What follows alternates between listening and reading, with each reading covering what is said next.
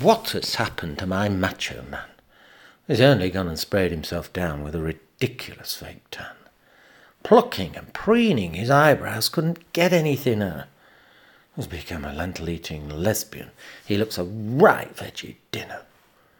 His hair's a plumage of feathers and frills. His face, porcelain. He's got to be on the girly pills. Oh, he's become some boar-treading thespian in a ladyboy romance.